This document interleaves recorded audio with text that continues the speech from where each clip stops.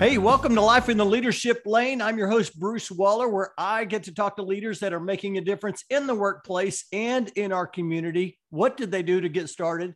And what are they doing to stay there? And yes, we are in season 3, and I have another great guest. His name is Kip Welch. He's the Senior Manager of Talent Acquisition for BAL. And Kip, I'm excited to have you on the show. How you doing? Great. I'm happy to be here. It's nice to talk to you again. I know, right? I always like to reflect back to when I met my guests or the first time I came into their path. And for you, I don't know if you remember this, but I don't know, maybe 10 years ago, I met you when you were working at Chesapeake Energy. You were working with, it was Autumn Lashley, and you both came down to Dallas and spoke at the relocation conference. Do you remember that? Yes, I do remember that. That was a great time and a great time in my career. I learned so much from that company. That was a great time and a wonderful company. Yeah. I'm glad to have you on the show. You lead talent acquisition, and I want to talk about that. There's a lot going on in talent acquisition. We're going to talk leadership and a whole lot more. The first thing I like to do, though, is I like to learn a little bit more about the organization you work for, BAL. Would you mind sharing a brief highlight of who BAL is and how do you serve your customers? Of course. BAL is an immigration law firm. So we just do business immigration. So we support client groups. So a customer may call and say, hey, I just hired 10 people as programmers in India. Can you work with them through the visa process to get them here? We have just over 1,200 employees.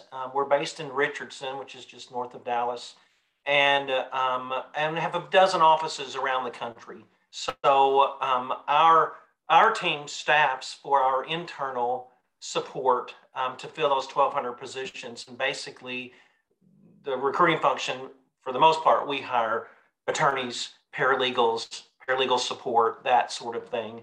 But our connection to our customers is what's most important. And we want to make sure we have the tools and resources there, so we're making those connections with those client companies. Well, I tell you, I'm pretty energized because, for those that are listening, you can also, of course, watch the video on YouTube, but I'm looking at Kip, and behind him, I'm reading the little logo, and it says Best Law Firms, U.S. News 2022. That's pretty energizing. Yeah, we're very proud of that. And it goes even beyond that. We've had such great, done such great work with things like diversity. We've been recognized by Law Journal for the best law firm for women.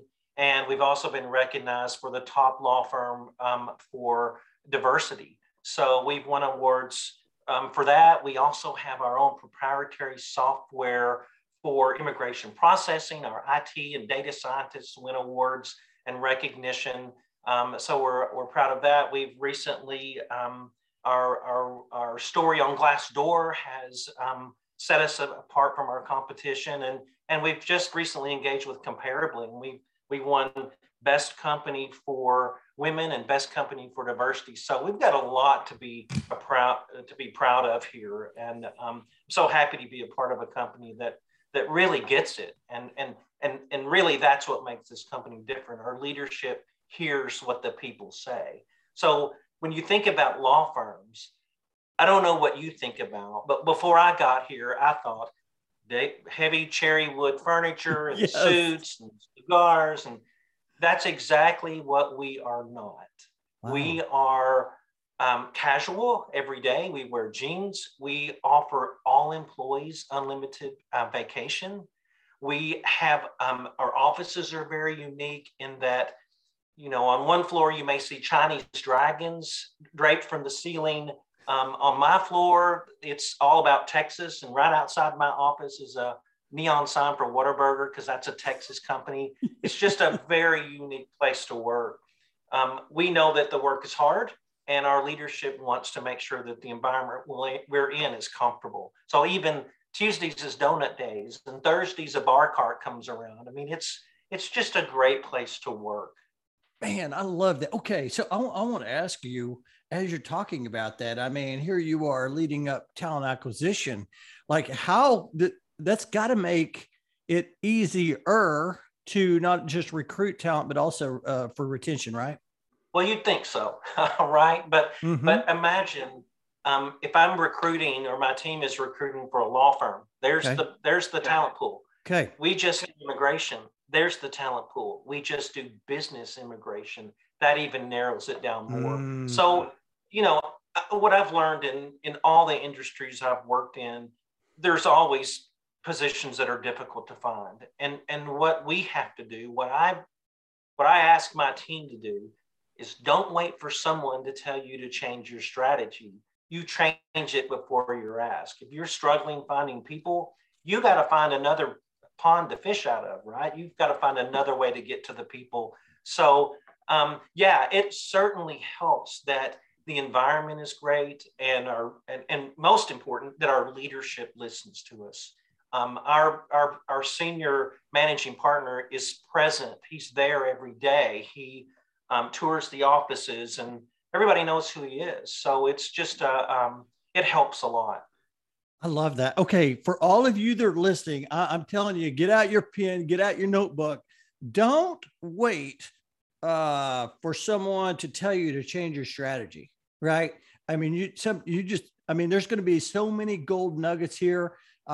Kip, I want everybody to get to know you. I want you to start off. I want to hear the Kip Welch story. Where did you grow up, and how in the world did you get into talent acquisition and leadership? Well, I grew up in Arkansas. Okay. I went to school in a small private school or private university in just outside of Little Rock. And when I graduated, I jokingly say 20 minutes later, I moved to Dallas because that's where I really wanted to be. And I lived here for a while, all total probably 18 years, but I moved around. I have never been afraid of trying new things, right? So as you know, I have worked in several industries. Mm-hmm. I started in staffing agency, actually, a very long time ago. And then the first time I crossed over into the corporate side was a Singular Wireless. And they came and they were gone, but worked with them and led their staffing function for North Texas. And then was called by Starbucks. And Starbucks asked me to go out to California. And funny story, I looked at the salary converter and I said, you know what? I really would like to be a part of your company, but according to the salary calculator, you're not paying me enough. I appreciate the opportunity, and hung up. And then I thought, oh my gosh, this is more of an opportunity than I'm giving it credit. And I've made a huge mistake. So I called the leader back, and she didn't answer. And I thought, oh, I've made her mad. And so 2 hours later, she called me back and she goes, well, I was just at a movie. And of course, I want you as much now as I did 2 hours ago. So I did go out to California, and I led the recruiting function for Starbucks in Northern California. That was 600 stores or something like that. Was it enough money? Oh yeah, for the opportunity, absolutely. It's fantastic. Part of that company and the coffee I got. I mean, my gosh, it was amazing. and they really looked at me they reorganized every few years, and they asked me to go out to Seattle. Just wasn't in my book to go to Seattle. And I had reached out, or I was contacted by a headhunter for a position in Oklahoma City. And I thought, oh my gosh, Oklahoma City, what would I do there? And that was with Chesapeake Energy. And I learned something pretty significant there. I saw Oklahoma City as a flyover state. And it was one of the best experiences I've ever had with the city. That city included everyone in participating in making the city better. I don't know if it had something to do with the bombing years ago, but that is the most engaging city I've ever been a part of. For the folks listening, you should Google Oklahoma City and their MAPS program and see how they came together as a city to change their downtown. And then they have a river that is straight, and what they were mowing when I got there, and the Olympic Committee called them and said, hey, that's a straight river, right? And you could put water in it, and we could do Olympic rowing training. And they did. And ultimately, they put together the Shore Decor is what it was called, but they put the downtown and the river area together, and it's just amazing. So I had a great time there. Chesapeake Energy, as you know, was an amazing opportunity. lots of growth. We went from, I think I got there, we were 3,000 or 4,000 people. We went to 14,000. Ultimately, oil crashed and, everybody left. So great experience, very meaningful. Went from there to Chevron Phillips. And then I got a call from my leader at Chesapeake Energy, who was now at Phoenix Children's. Wow. And she said, who do you know that could come here and help build up the recruiting department? And I said, wait a minute, I'm in energy. It's been kind of up and down. I know healthcare is going to last forever. I'd love to be a part of that. She invited me out, recused herself, and I started working at Phoenix Children, was there for several years. Great experience. For personal reasons, I decided to get back to family. And that was either going to be in Dallas or in Arkansas. And, for what I do, typically there's one person in the company. The opportunity that came up was at CHI St. Vincent in Little Rock. St. Vincent Hospital is part of the Common Spirit Network. That's CHI and Dignity. And their tagline is human kindness. And it's real. It's real. That was the greatest group of people I've ever worked with. I'd go into meetings and say, you know what, we just can't find nurses. I know you need them. And they would say, you know what, I know you guys are trying hard and we appreciate what you do. It was just such a great environment. And then I got a call from the headhunter that I talked to as I left Chesapeake. She said, remember that person we talked to several years ago? She's asked for you again. So I talked to her, that headhunter, and she said, how's the job going there? I said, I love it, but I'm kind of looking to get back to the city, and we're thinking about going to Dallas. She goes, well, that's great because I just got a call. So anyway, it all worked out, and I'm finally at BAL, and I've been here just over a year. So love the company, love the leadership here, and I love the amount of change I'm able to help implement. Yeah. Yeah. I love that. One of the reasons why I did want to get you on the show was because, you sit here and you talk about all of these different industries that you worked in, right? From retail, Starbucks, oil and gas, healthcare, and now law firm. I mean, typically you would, see someone going to the same industry, but yet you're able to move around the different. What do you think it's been that's allowed you to be able to do that? Or is there a skill set or something that allows people to do that and they just don't realize that? Yeah, I think there's more similarities than there are not. Each of those industries has a struggle with some talent, right? Yeah. Engineers for energy, healthcare, it was nurses. Here it's attorneys. All of them have that piece. I mean, I have to learn, about specific jobs. But what's really important, especially for your viewers to hear, is making sure you're aligned with a company or industry that recognize the value of having HR participate rather than sit in the background, because I've been in those roles too. And in one company, I was asked to come in and fix a whole, part of a huge mess. And really, it was just that HR wasn't part of the deal. It became part of the deal. And employee relations and learning and benefits and recruiting, all of those sections have to have the respect and the seat at the table with leadership, because without it, if they don't understand the importance of having HR a part of the leadership table, then it's not going to work. And so that's the difference. So when you're looking at companies or industries, I think it's mostly similar. Except for, it's not basically built around the industry, but you just need to make sure that the company you're talking to understands the value of HR. I think that's the most significant piece of it. But industries, I have pretty much learned that recruiting is recruiting to me. It's just about finding people and having the courage to make those connections. I love that. And I'm glad you shared that, because I think people that are listening, there's a big HR community here. And I think that's one of the things a lot of people don't know, like they can't figure out what that gap is. And what you just shared is a big common thread that I see too. And that's really alignment. And I had somebody come on. We have a book club called Climb, Connect, Lead, Inspire, Mentor, and Build. And we had a executive coach come on, and she was talking about something around, I think there was a question around that gap. And she's like, listen, you got to come in and let people know who you are and what you do. You got to push that information and get that alignment with your leadership. And I just love it. Oh, here's a question I have for you, Kip. I mean, you've been doing this a long time. You were talking to the lady for Phoenix and said, hey, I might be interested. So obviously you knew what you love to do. When was that? I always talk about finding your lane, right?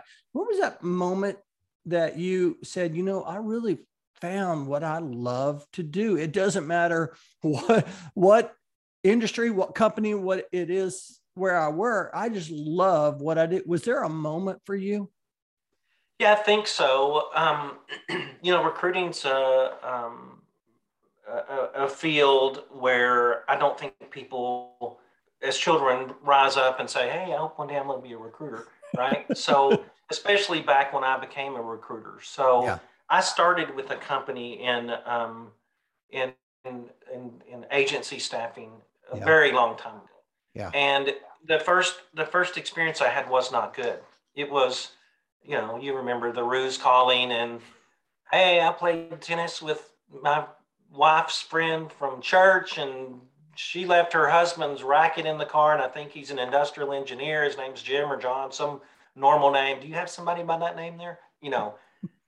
It just didn't feel right. And right. So I stepped out of it and was gone for a year or so. And then I was introduced to somebody that you may know, actually. His name is Andrew Jackson, and he runs Bravo Tech in Dallas, which is a technical staffing firm. And he sat me down and he said, all recruiting is not like that. He said, try it one more time. And I came in and this was a very long time ago. Yeah. And I came in and I learned about recruiting. What I saw in recruiting was the look on people's faces who either really deserved a job or really needed a job when I could give them an offer, what it meant to them. And I love that. And then not only that, from the corporate side, when I have a manager that really needs some help and I can find a person for that manager and maybe I can beat the timeline he expected or the caliber of candidate that you expected, whatever.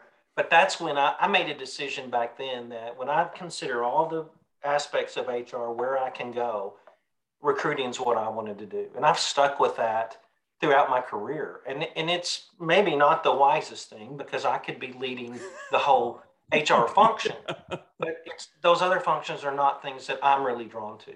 Yeah.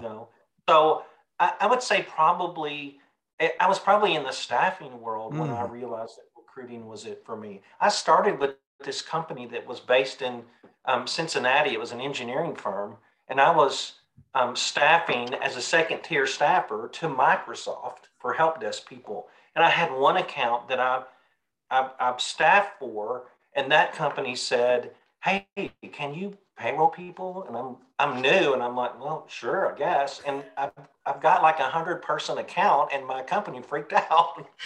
And the owner came down. So, I was lucky in the beginning to have some success with Andrew's company. And that's what really made me know this is what I want to do. I love that. I can tell like I can feel, and I've known you for a long time, but I can feel your passion talking about it, of helping people. And it sounds to me like Andrew Jackson was a great, I'm going to say, mentor. And that's one of the things I do like to ask my guests on the show is like mentors, like any mentors that you've had along the way that you're like, man, this person helped me so much and this is why. Yeah, and it would be Andrew. I've always considered him a mentor. I've stayed in touch with him. Okay, I'm going to say the year now. Okay, it was like 1990.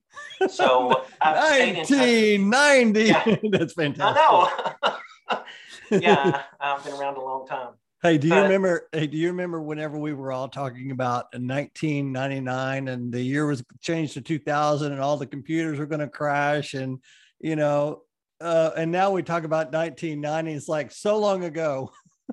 Yeah. Well, let me just tell you, I'm going to just say this willingly. when I started, there were no computers, right? We didn't use computers. We filed resumes, which was a horrible system. We had managers, we had companies that would fax openings to us on the fax. Remember that? So yeah, I didn't work very long until we got computers. I just Yeah. have to say that. But the first few months, we did not have computers. Yeah. No, I absolutely love that. Hey, let's talk, 2022 here.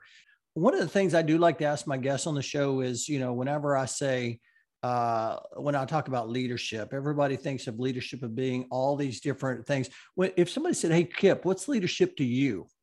How would you respond to that?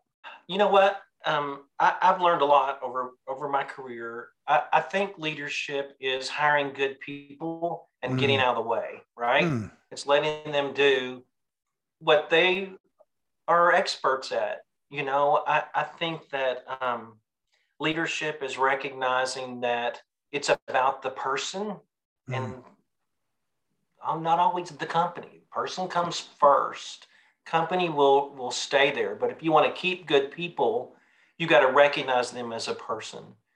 I think that leadership is also making sure that you know anything that happens in the recruiting process that doesn't go well, even outside the recruiting process, by its nature, is recruiting's fault. Well, that mm. background didn't come back. So we have to push that start date off. Well, recruiting didn't do it.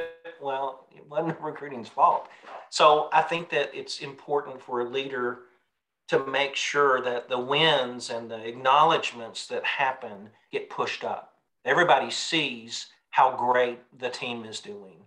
Because otherwise, I don't think people know that.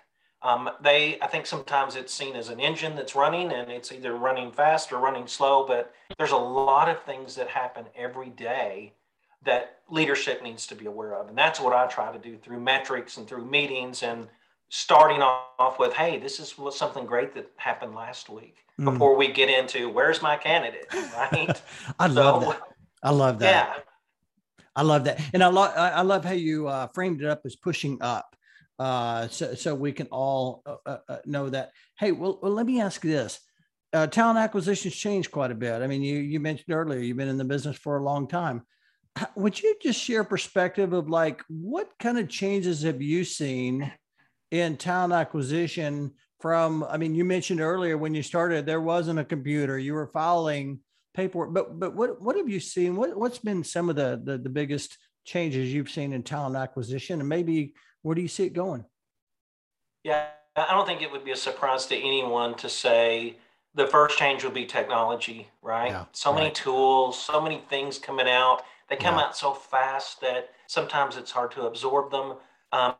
I think social media is a huge change that, somebody has to be responsible for. I mean, somebody Mm-hmm. has to manage that. Glassdoor is a great example. I mean, you've got to be on top of that because if you're not, just like in a restaurant for Yelp, if somebody's not managing that, guess who's going to be providing reviews? It's the people that aren't happy. Mm-hmm. So I always advise people when they're thinking about Glassdoor, whenever you look at any company, not just mine, but if you look at any company, take out that bottom 10% because we're not going to make those people happy anyway, and then you're going to find your story.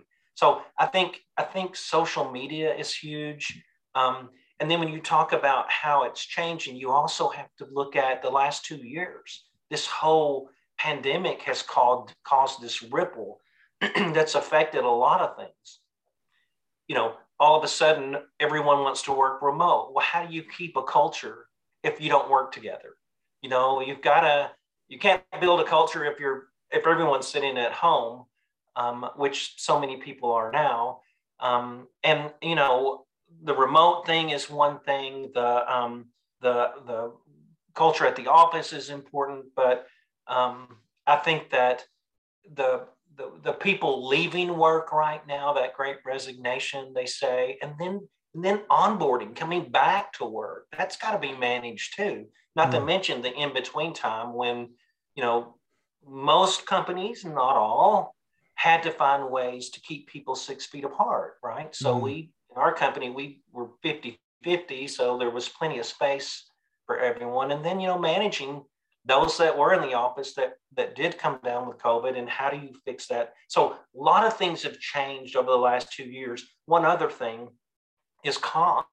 So at companies, not just ours, we look at surveys from last year and to make sure our salaries are where they're supposed to be. Well, last year's surveys no good because COVID came in and that changed everything. So you kind of have to adjust because of the changes that COVID caused. So there's a lot of things that I think you have to look at, but a lot of things have changed, not just from over the years, but also most recently because of COVID. You know, this great resignation, I've talked to a lot of different people about that. And I have kind of some different views on that. I saw where SHRM's got some data on their website. You know, you see these reports from the Department of Labor, you know, 4.5 million people quit in November, and December is another 4 million. And what are your thoughts around this great resignation? I think one of the things that I was sharing with someone is I think people are like tired. They're like, they have like what I call leadership fatigue. So it's creating them to kind of reflect and think more. What are your thoughts around this great resignation, and how long is this going to last? Well, you know, it is leadership fatigue, but it's also COVID fatigue. Yeah. I've just had enough. I can't deal with it. Yeah. I don't know if I understand where these people are going, because if I can get that ticket, let me know. Because I don't know. I'll tell you, I don't want to cite a trend, but I kind of feel like I'm seeing it let up just a little bit. I'm seeing less people leaving just since January, maybe, but yeah, it's just made it harder. I mean, the talent pool already was hard. Yeah. Then add that to it, and you know, I know there are many companies that, especially when you get down to light industrial or retail, you know, how do you keep? I mean, more people are leaving than are coming in. How do you find those people? And you know, what else started happening was ghosting.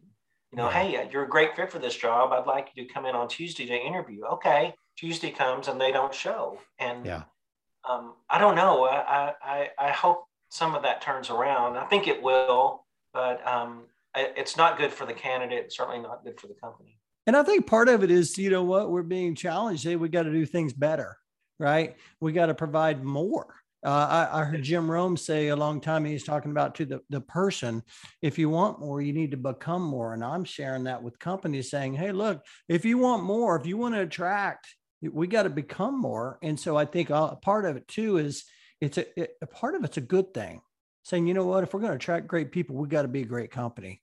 Well, it changes our narrative too. It changes what we talk about. So from a recruiting standpoint, you know, we kind of moved more toward, I mean, great. We have all employees get unlimited vacation. We wear jeans. That's all great. But really, what are we doing in the community? What are we doing, you know, for the good? I think that's, you know, when you think about what we do, we help client companies get employees. So my example is typically, let's say we bring somebody in we help them with their immigration to work at Johnson & Johnson, and they make a discovery for a cure of disease.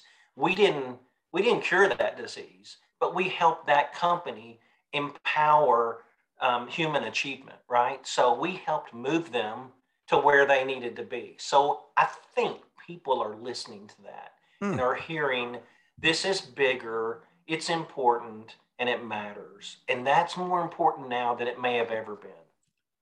I don't know about the people listening, Kip, but I got chills when you just talked about that. And I think people do. They want to work for a cause, and they want to, you know, do that. Hey, let me ask you a question. You mentioned something earlier, and I read something on LinkedIn about how you were instrumental in one of your companies that you worked for. Actually, somebody wrote a review, I believe is what it was, on your LinkedIn, about how you helped build a company into a best places to work company through using Glassdoor. And you mentioned that earlier. I'm just curious, like, for the listeners, what is something that you've done that's helped you position your company to be a best places to work company?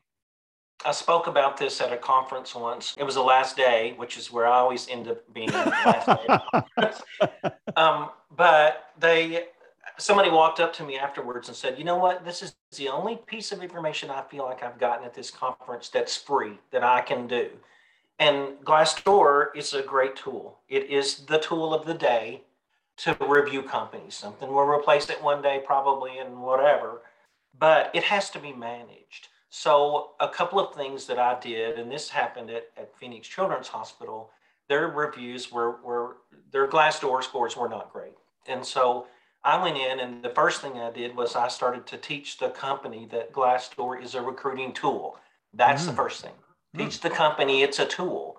And then the easy thing to do is go to orientation classes for new hires. And in my case here, we have a town hall with new employees about 30 to 60 days into their time here.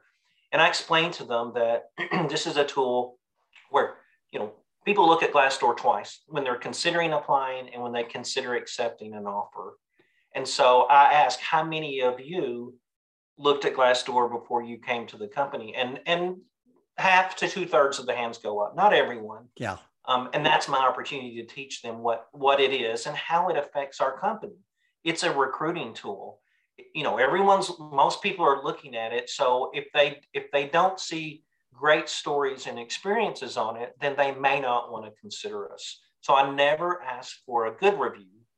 I just ask for you to put your thoughts on there in your first 30, 60 days. And I do that with each new hire class. And of course, other things I've done, once or twice a year, do a push company-wide to get people to provide reviews. And then I respond to them all, or I try to. I can't say I'm 100%, but I go in there each week and try to respond to each review.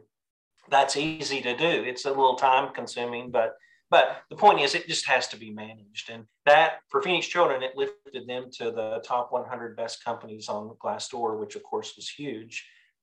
So it is the tool of the day, and I think it's a great tool. And I'm seeing progress here. So anyone can do that if they put the time against it.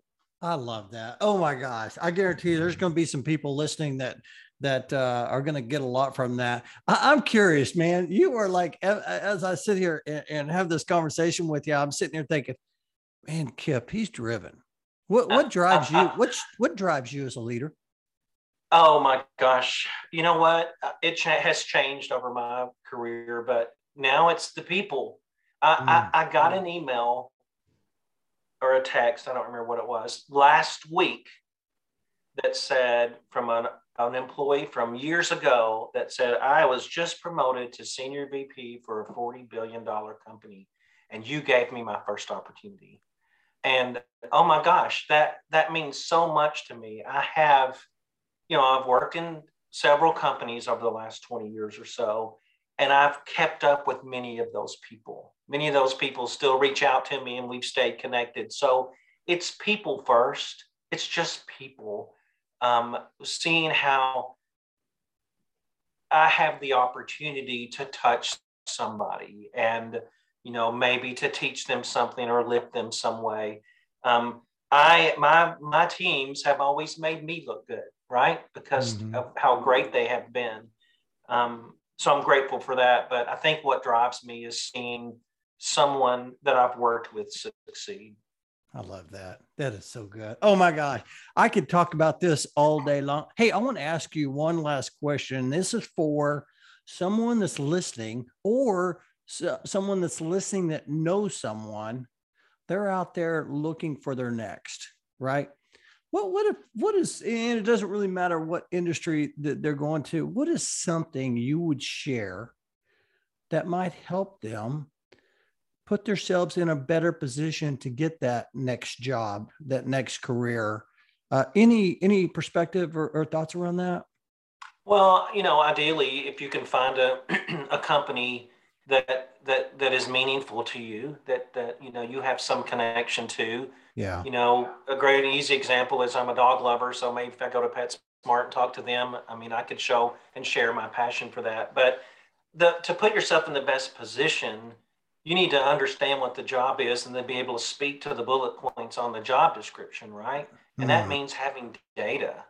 I was great in my last job because some things happened. Well, no, I was great in my last job because I saved 20% on a project that was a surprise to the company. I did that by doing this, right? So if you can, always view an interview as a two-way street. You're interviewing the company, they're interviewing you. If it's a great interviewer, they should understand that. But I think really to put yourself in the best situation, you have to speak to what that job is and how you've had those experiences. And guess what? And here's my here's my $64,000 question. At the end of the interview, you should suggest people to ask, do you have any doubts or concerns or about my ability to do this job based on this time we've had together? I know it hasn't been much. And if you're speaking to a good interviewer who's honest, they may say, you have A experience and B experience and C, but you don't have any experience in D, which I would respond, that's why I'm here, because I can't get that experience in D until somebody gives me that opportunity. If you think I'm strong in A, B, and C, then I would ask you to give me a chance. So I don't know. I've always told candidates that that's a great question to ask. And I imagine there are lots of people around the country that have worked with me that are still using that question. So one of the reasons why I started this podcast is not only did I want to connect with great leaders, but I wanted to bring ideas to people listening. And that was definitely a $64 million idea. Yeah.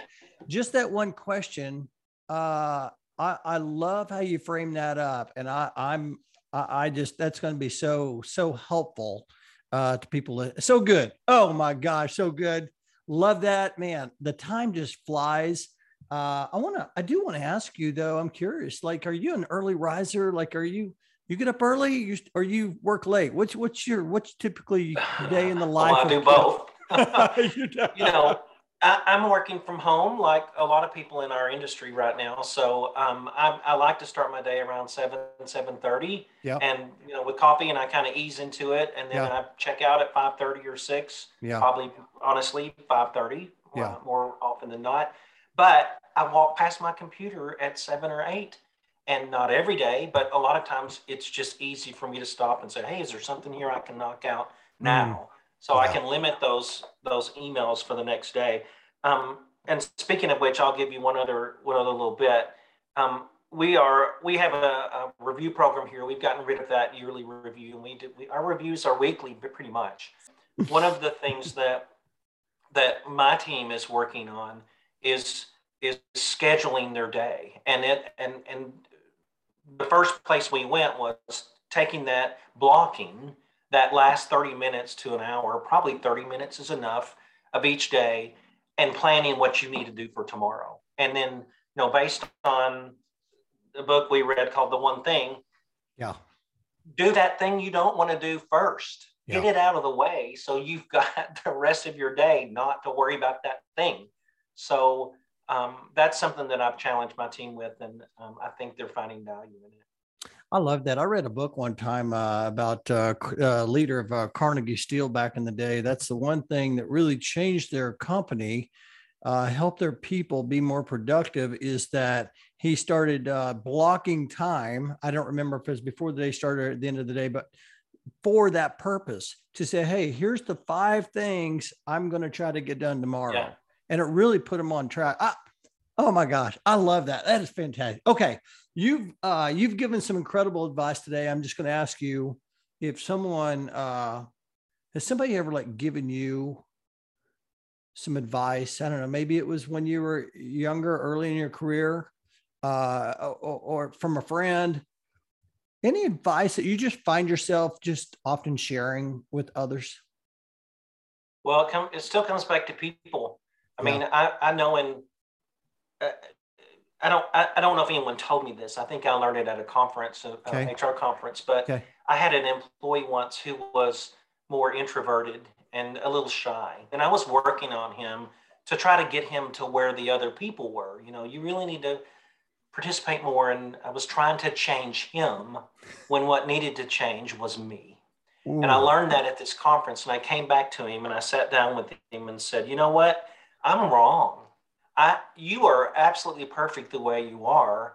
And let's just make sure that we keep you, participating the way you like to participate.